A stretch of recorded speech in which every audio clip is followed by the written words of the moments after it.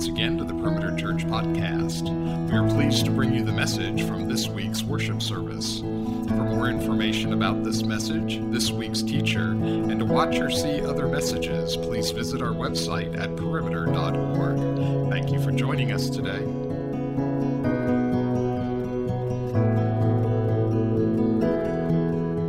It's good to be with y'all this morning. This is going to be fun. We're starting a new series, and the series really comes out of this.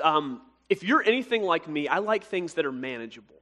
I like things that I can get my hands around and that I can control, and that applies to pretty much everything. I want a manageable child who's going to wake up only at the times I want her to wake up and is going to respond to me the way I want her to respond. I want a manageable wife who's going to hear me, love me, care for me the way I want to be heard and loved and cared for. I want a job that's manageable, a life that's manageable. And if I'm really honest, and I said the thing that probably most of us feel but don't want to say out loud, there's a part of me that wants a manageable Jesus. A Jesus who gives me what I want but doesn't demand too much, who doesn't ask too much of me, who doesn't disrupt my life more than I would want, who lets my plans continue exactly as they would be. And every single one of us, in some ways, we have taken Jesus, we have taken this Savior, and we have put him in a box. It's a nice box. It's a manageable box. And we like to keep him right there because we do not want our lives disrupted. But here's the problem. A manageable Jesus is not a sufficient Jesus. A manageable Jesus is not a Jesus who can deal with real sin. He's not a Jesus who can deal with real suffering. He's not a Jesus who can deal with real brokenness. And what the writer of Hebrews is saying from the very beginning of the book to the very end is that is not the real Jesus. The real Jesus is greater than we could ever imagine. He cannot fit in a box. He is greater and more glorious than we could dream. And in the words of C.S. Lewis, he is not safe, but he is good. And what we want to do over these next few weeks is we are going to take Jesus out of the box and we are going to hold him up and see him from every angle. We're going to take the same text and we are going to twist and turn it and look at it so that we would see and know and delight in more of Jesus than when we started. And see a Jesus who speaks and saves and reigns, and ultimately a Jesus who overcomes. And here's what it says. This is our text for the next 3 weeks. Long ago, at many times and in many ways, God spoke to our fathers by the prophets. But in these last days, he has spoken to us by his Son, whom he appointed the heir of all things, through whom also he created the world. He is the radiance of the glory of God, the exact imprint of his nature. And he upholds the universe by the word of his power. After making purification for sins, he sat down at the right hand of the Majesty on high, having become as much superior to the angels as the name he has inherited is more excellent than theirs. For to which of the angels did God ever say, "You were my son, today I have begotten you"? Or again, "I will be to him a father, he shall be to me a son"? This is God's word. Let me pray for us. Heavenly Father, we come to you this morning hungry to hear your voice. Lord, I confess that my words are not adequate. Lord, we're dealing with a subject here. We are dealing with a reality here that I don't have the words for. And so, Lord, I pray that you would send your Spirit. Lord, I pray that you would take these words and you would take this text, and through it, Lord, you would make your Son marvelous in our eyes.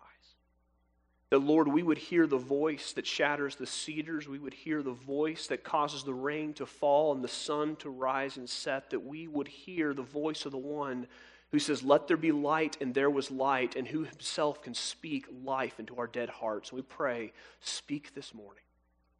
Use this time to point us towards yourself in Jesus' name. Amen. I'm a film guy. I love movies. I've loved them for years.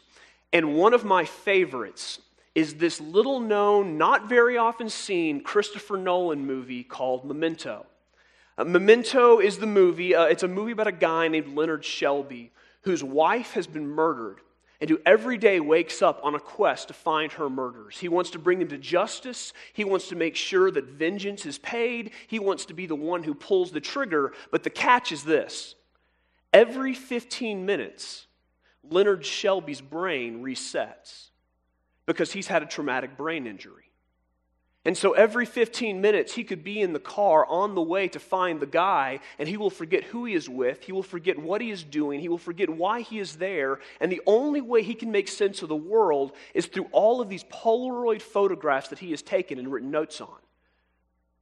And the one thing that he is sure in his life that is absolutely reliable are the clues and the facts that he has tattooed to his chest.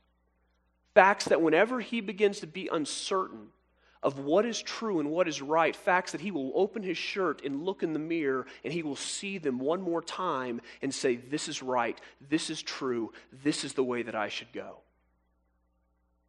And what makes the movie unique is that Christopher Nolan sets it up so that you as the audience are right there with him. Because the beginning of the movie is the end of the story. And the end of the movie is the beginning of the story. So that you are sitting right there with Leonard Shelby and asking, who can I trust? Who can I believe? What do I know? What can I build my life on? Until the very last scene, the very beginning of the story, you suddenly find that the one piece of truth, the one thing that he thought was reliable and you thought was reliable, it actually is anything but. And the entire trek, the entire journey, the entire quest for vengeance, all of it has been built on a lie. It's an unnerving movie because in so many ways it reflects the very world that we inhabit. Because we live in a world where we have access to more information than ever before, but if we're really honest, we're actually less certain of what is true. We have fake news, fake friends, fake people. We have post-truth realities where everybody says whatever I think is true for me and it may not be true for you. We live in this world where there are all these competing voices, all of them saying, I know what is true, I know what you should build your life on, I know what is reality, I know what you should rely on, I know where should be the foundation your feet stand on, and we hear all of them, and as limited finite creatures, every one of us is going, you know what, I just don't know. I have things that I think are generally reliable, but when push comes to shove, I don't know if I could stake my life on. And nowhere does that agnosticism show itself more clearly than when it comes to God. Because when suffering comes, as it has come to the people in the book of Hebrews, all of us are forced to ask that question. Is this true?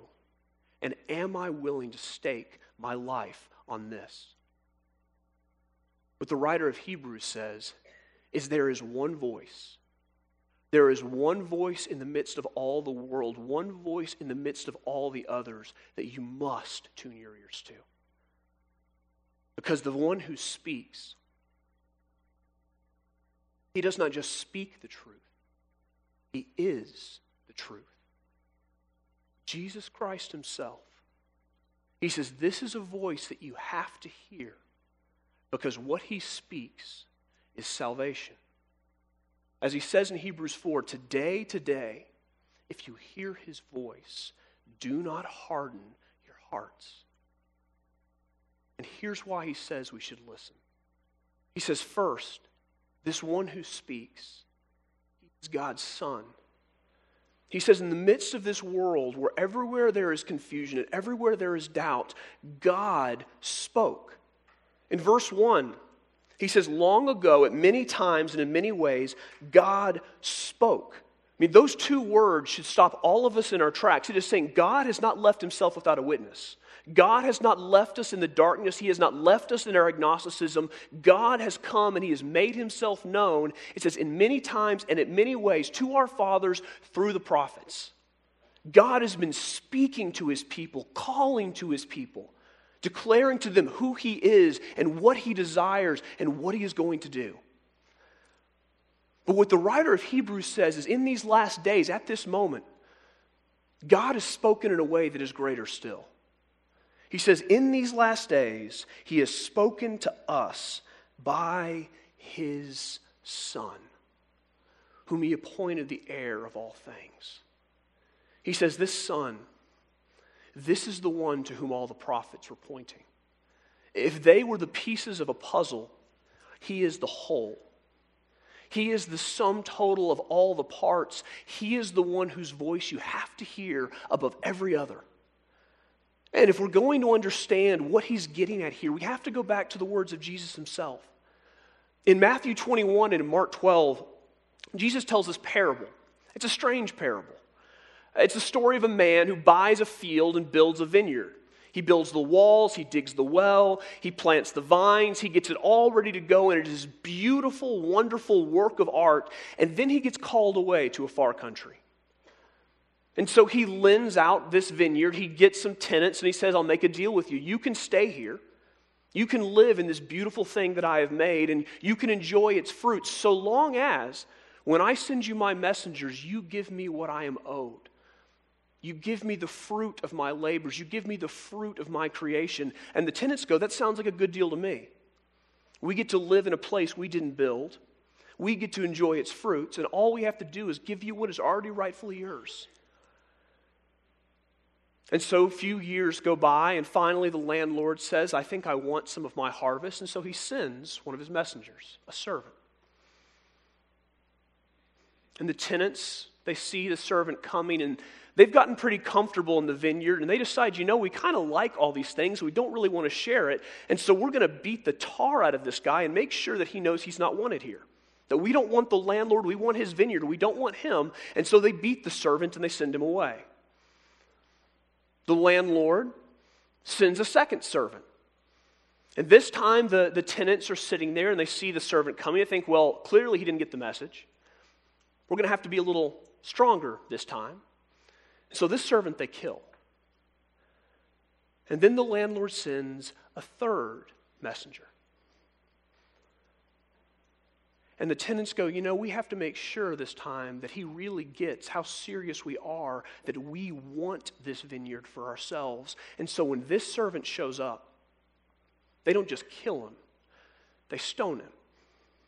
They make it slow. They make it hurt because they do not want another messenger to come. But for some reason, for a reason that it defies logic and defies sense, this landlord keeps sending messengers. And then he does something more inexplicable still. It says he sent his son. Not a son he hated, not a son he didn't like. No, what Mark 12 says is this was his only son, his beloved son, the one who was the heir of the vineyard, the one who represented him, his flesh, his blood, the one who had all of his authority. And what struck me this morning as I was thinking about this text, what struck me is how absolutely strange that action is. My daughter woke up early with me this morning. She's 20 months old. She's, can say a few words, and she just loves basically roughhousing with me. And so sometimes in the morning she'll come down and she'll sit on my chest and start, hit me in the face, and I'll be throwing her in the air. And this morning as I was holding her and thinking through this, it suddenly struck me. The father of this son, he is making himself vulnerable in a way that I don't think I could. Because he is taking the one that he sees as absolutely most precious, the one who is dearer to him than any other, and he is sending him to men that he already knows hate him so much they have killed his servants. He is making himself vulnerable. He is opening himself up to a pain the likes of which we could not comprehend, and he is doing it because he does not hate these men, he cares for them. He's pleading with them, hear my voice. And what makes the parable so shocking is that the tenants see the son, they know him to be the son, and they kill him anyways. And Jesus ends the parable going, what do you think the landlord should do to those tenants? And his audience's response is he should kill them as quickly as possible. What the writer of Hebrews says is that parable, that's a reality that we all inhabit. Because the God who formed this world, the God who made us and formed us and created us and knitted us together in our mother's womb, he has been sending his messengers. He has been sending his prophets to a people who claimed they wanted to know the truth, who claimed they wanted to hear his voice, and he has sent them again and again and again and again and again. And now in these last days, he has sent to us not just the heir of a vineyard, but the heir of all things, his only beloved Son. And God in Christ has made himself vulnerable before us. He has opened himself up to be rejected because ultimately, the way we respond to that Son, that is the way we respond to his Father. The way we treat that Son, ultimately, that is where every single one of our destinies hangs. We have to listen because the one who speaks, he is not a prophet. He is not just another man. He is the Son himself. And he's not just the Son. What the writer of Hebrews says is this one, he is the very glory of God. In verse 3, he says he is the radiance of the glory of God and the exact imprint of his nature. When I was in high school, I was a wrestler. And the guys, after our practices, we would always gather together in the locker room and we would have discussions. You know, the things guys talk about in locker rooms. The existence of God, how you know he's there, and then what he's like. And so we would, all of us, start throwing out our ideas. And everyone was all over the map with this. Nobody seemed to have a settled sense of who God was. We had one guy who was our resident agnostic who loved Bertrand Russell and was constantly trying to get us to read Why I'm Not a Christian. And he would present his view. We had another guy who had grown up with no religious background and had kind of picked up what he called Buddhism, but I'm not even really sure was that. And he was kind of combining elements of different religions and saying, this seems to me the best fit. We had another guy who was a Muslim, nominally probably, but he was from a Muslim background, and he said, God is Allah, you know him through the Quran. We had another dude who, he grew up in the church.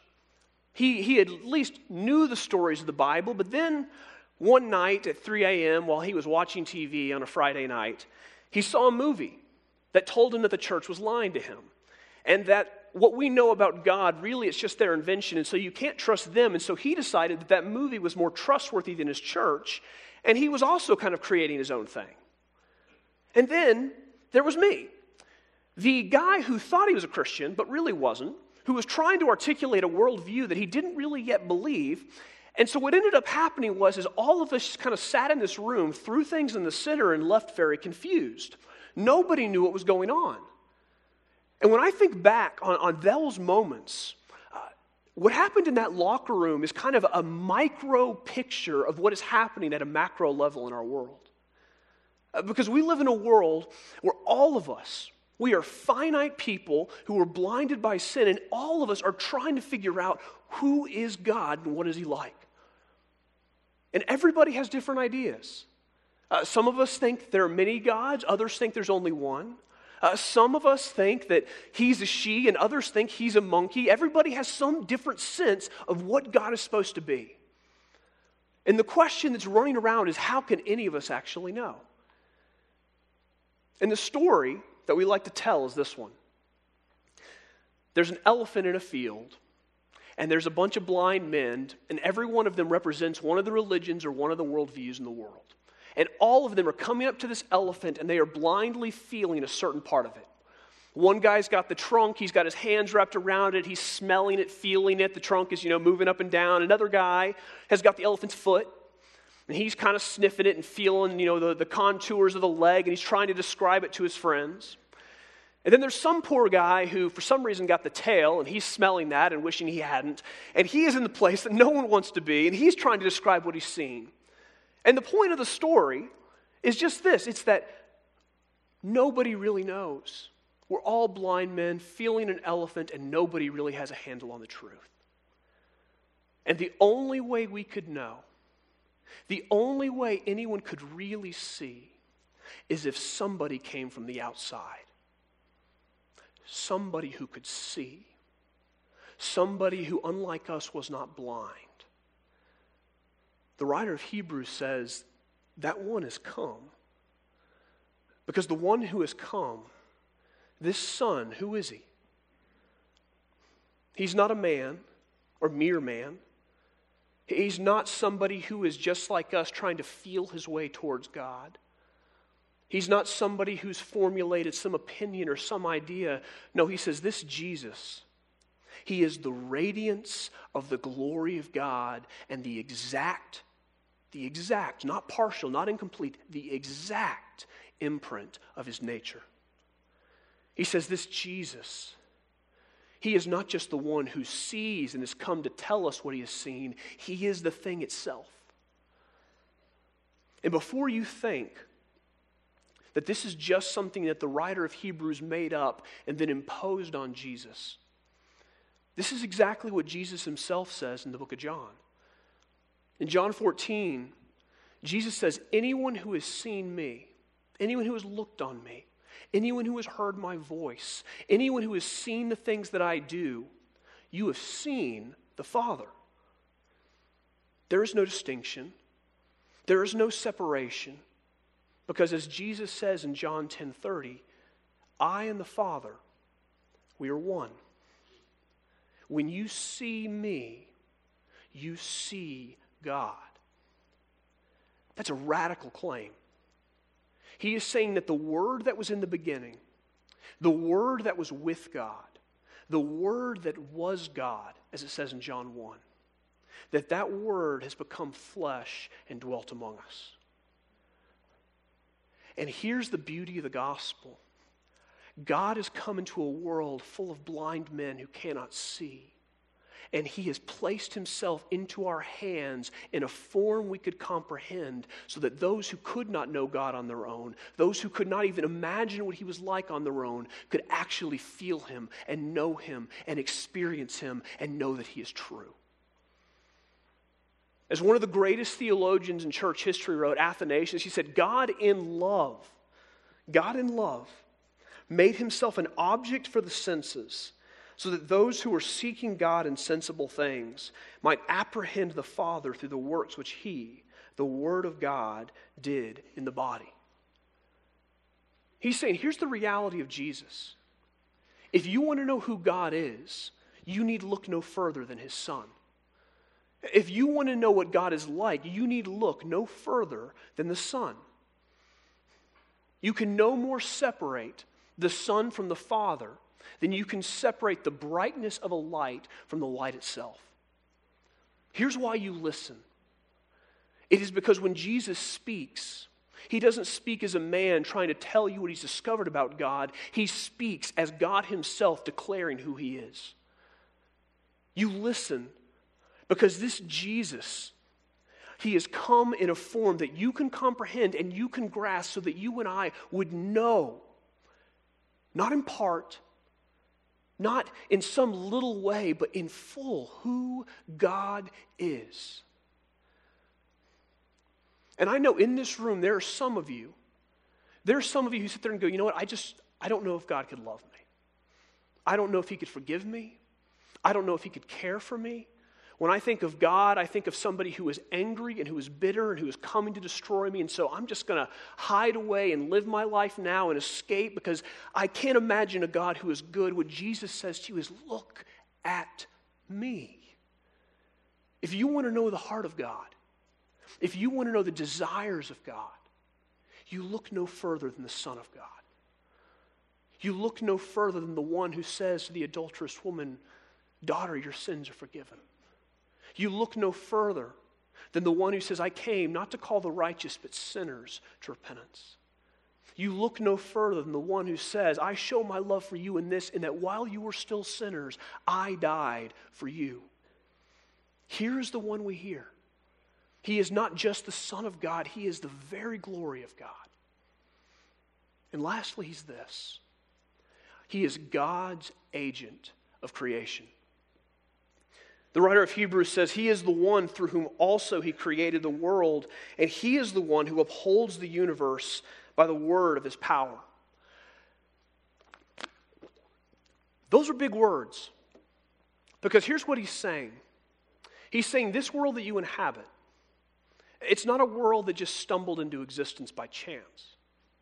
It's not a world that is run by your opinions, your desires, or your whims. It's not one governed by whatever rules you create. He says, no, this world, this is Jesus' world. It's the world that by a word He created. And it is the world by a word that He sustains. And it's a reality that we bump into in Mark 4. You know, I wonder sometimes what it would have been like to be a disciple. To be walking with Jesus and to be lured into this complacency because of how utterly human He is. He's eating with them. He's laughing with them. He's tired when they're tired. He's hungry when they're hungry. He gets sick. He gets hurt. He gets wounded. And in every way, He seems just like you. And then in a moment,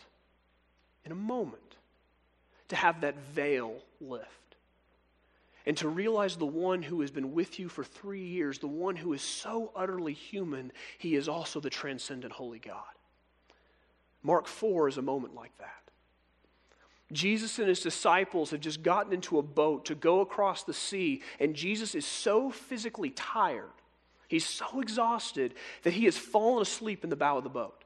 He's like the guy who's just gotten done with an 18-hour shift where his kids could literally come and dance on his head and he's not going to wake up. And as they're going across this sea, all of a sudden a storm comes. And not just a little storm, not some rain here and some wind there, but apparently it is such a desperate storm that even the disciples who are fishermen, professional fishermen, who have grown up on this sea, they're panicking. The waves are crashing, the wind is howling, the rain is falling, and they're trying to bail the boat out, and they are convinced they are sinking. And so they go to Jesus, and they shake Him awake, and they say, Teacher, do you not care? Don't you care that we are perishing? Literally in the Greek it is, we are dying. Do something. And Jesus stands up, and He wipes the sleep from His eyes. And He looks at the wind and the waves and He says, Peace, be still. And the waves that were crashing, and the wind that was howling, and the rain that was falling, all of it stops. And the very next verse says, and the disciples were greatly afraid. And they said to one another, Who is this, that even the wind and the waves obey Him? Because they knew that creation only responds that way to one voice, and that is the voice of its Creator. Here's why we listen to Jesus. Because the world that we inhabit is not a world that has any mysteries to Him. There is not a cell or an atom with which He is not intimately familiar, because He is the one who made them. And at this very moment, He is the one who sustains them. The reason that you have breath in your lungs, the reason this morning that you woke up and your heart was still beating, the reason you still had life, it is because Jesus at this moment sustains it. The reason this world operates the way it does and runs the way it does, the reason it has form and shape and is not just chaos, is because Jesus made it that way. Which means this: if we are asking how we should live our lives, if we are asking what is the thing for which I was made, if we are asking where is it that I can find life, there is only one voice that we should be listening to. It's not our own. It's not what anyone else around us in the world is telling us. It's the voice of the one who made us and made us for Himself. Because who determines the purpose of a thing? It's not the object. Rather, it is the one who made it. And who knows how that object was designed to work? It's not the object. It's the one who made it. the writer of Hebrews says this is one you have to hear because he is the one who not only made you, not only sustains you, he made you for himself. And you will find life in no other voice. But there's also this. If the one who is the creator and sustainer of all things, if he speaks, that means something momentous is happening. Because if this is the one who by a word created the heavens and the earth, if this is the one who by a word upholds the universe, then when he speaks, it's not a lifeless word. It's not a dead word. It is a word that transforms anyone who hears it. It is a word that takes reality and reshapes it and reframes it and reorients it. It is a world-transforming word. And it's a word that we have to hear, and when we hear it, we have to ask, what is Jesus saying? What is God's Son, the glory of God, the creator of all things? What is he saying? What the writer of Hebrews says, it is very simply this. From beginning to end, it is grace. As he says in Hebrews 2, it is a great salvation that we cannot afford to ignore. It is a salvation that we cannot afford to turn away from, one that we have to grab a hold of with all that we have and all that we are because of the one who speaks it. Matthew 21 tells us two things. The first is that our sin is greater than we ever imagined.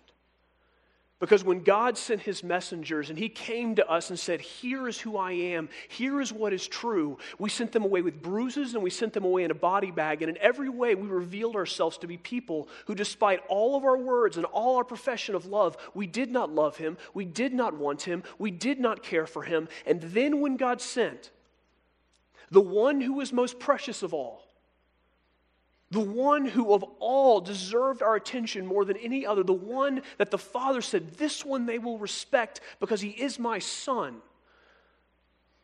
When he came, what did we do?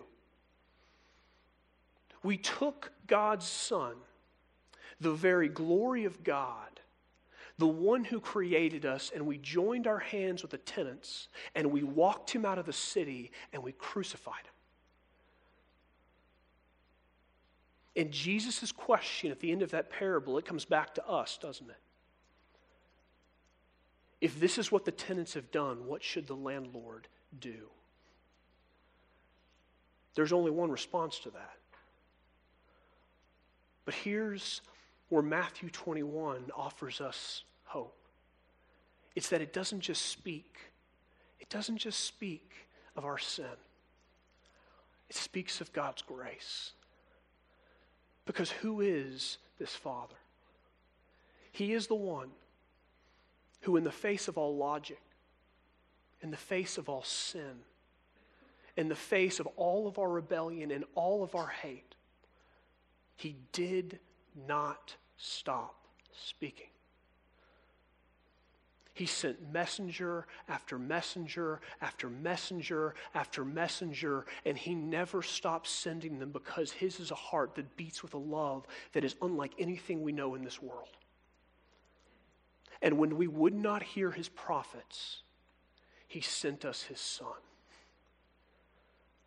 the most precious of all, the last of all. And here's where Hebrews, to me, becomes absolutely glorious.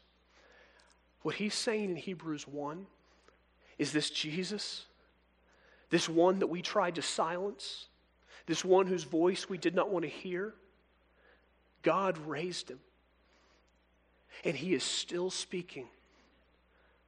That day of judgment that we all deserve, the day of judgment that should have been sent with the first messenger or the second messenger, the third messenger, it is still not here. And what this Son speaks, what he says, it is this. It is that God, our greatest act of sin, has become God's greatest gift of mercy. It is at the very place, the cross, where the ugliness of our hearts is brutally exposed. It is also the place where the beautiful, glorious, compassionate heart of God is gloriously displayed. What he says is that the ones who killed the heir, they can now become God's heirs if they come to Christ. What he says is that the ones who killed God's sons, they can become God's sons and daughters if they will come to Christ. He speaks and he says, come to me. Don't listen to any other voice. Don't heed any other call. There is life only in one, and it is myself. It is a voice that from beginning to end proclaims grace, and a grace abounding and unimaginable and glorious in every way. If you ever go into the cockpit of a plane, there are a sea of dials that are spread out across the cockpit, and if you're like me, I don't know what any of them do except for one. There is one dial that I am absolutely certain of what it does, and I thank God that the pilot knows what it is too.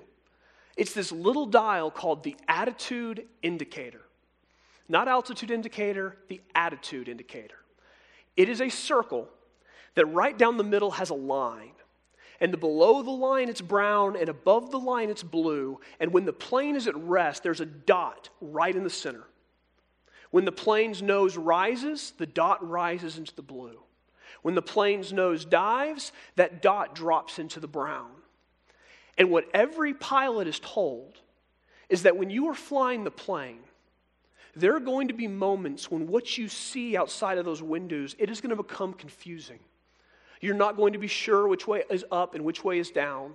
You're not going to be sure what is true and what is false, and your eyes are going to deceive you, and you are going to wonder which way you should go. And when that moment comes, they are told this: you fly not by what your eyes see outside of that window, you fly based on what you see on the attitude indicator.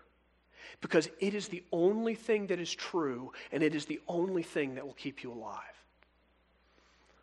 In this world of competing voices, in this world where truth seems like something that is beyond us, something we cannot get a hold of, something we cannot find, the writer of Hebrews says Jesus is the attitude indicator of our souls.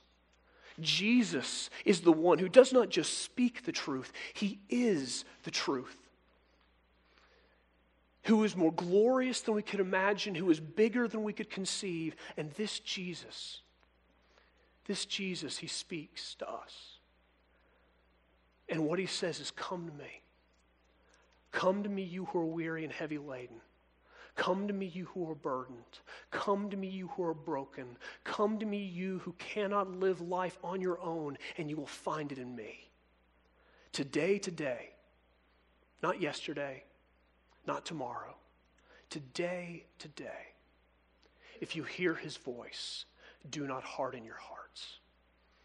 This Jesus calls for you. Let me pray for us. Lord Jesus, Lord, I pray now, Lord, that in every way you would tune our hearts to hear your voice. Lord, I pray that you would cut through all the clatter, all the chaos, all the noise, all the competing voices that tell us where truth is found. And Lord, I pray in every way you would bring us to rest at your feet. That, Lord, you would not let us leave this room trusting in any other. But, Lord, instead we would come to the one who is the attitude indicator of our souls. I pray this in Jesus' name. Amen. You've been listening to the Perimeter Church podcast. Perimeter Church is located at the corner of Highway 141 and Old Alabama Road in Johns Creek, Georgia. Please visit our website at www.perimeter.org for more information, to give us your feedback, and find other messages from our teaching team. Thanks for making this podcast a part of your day.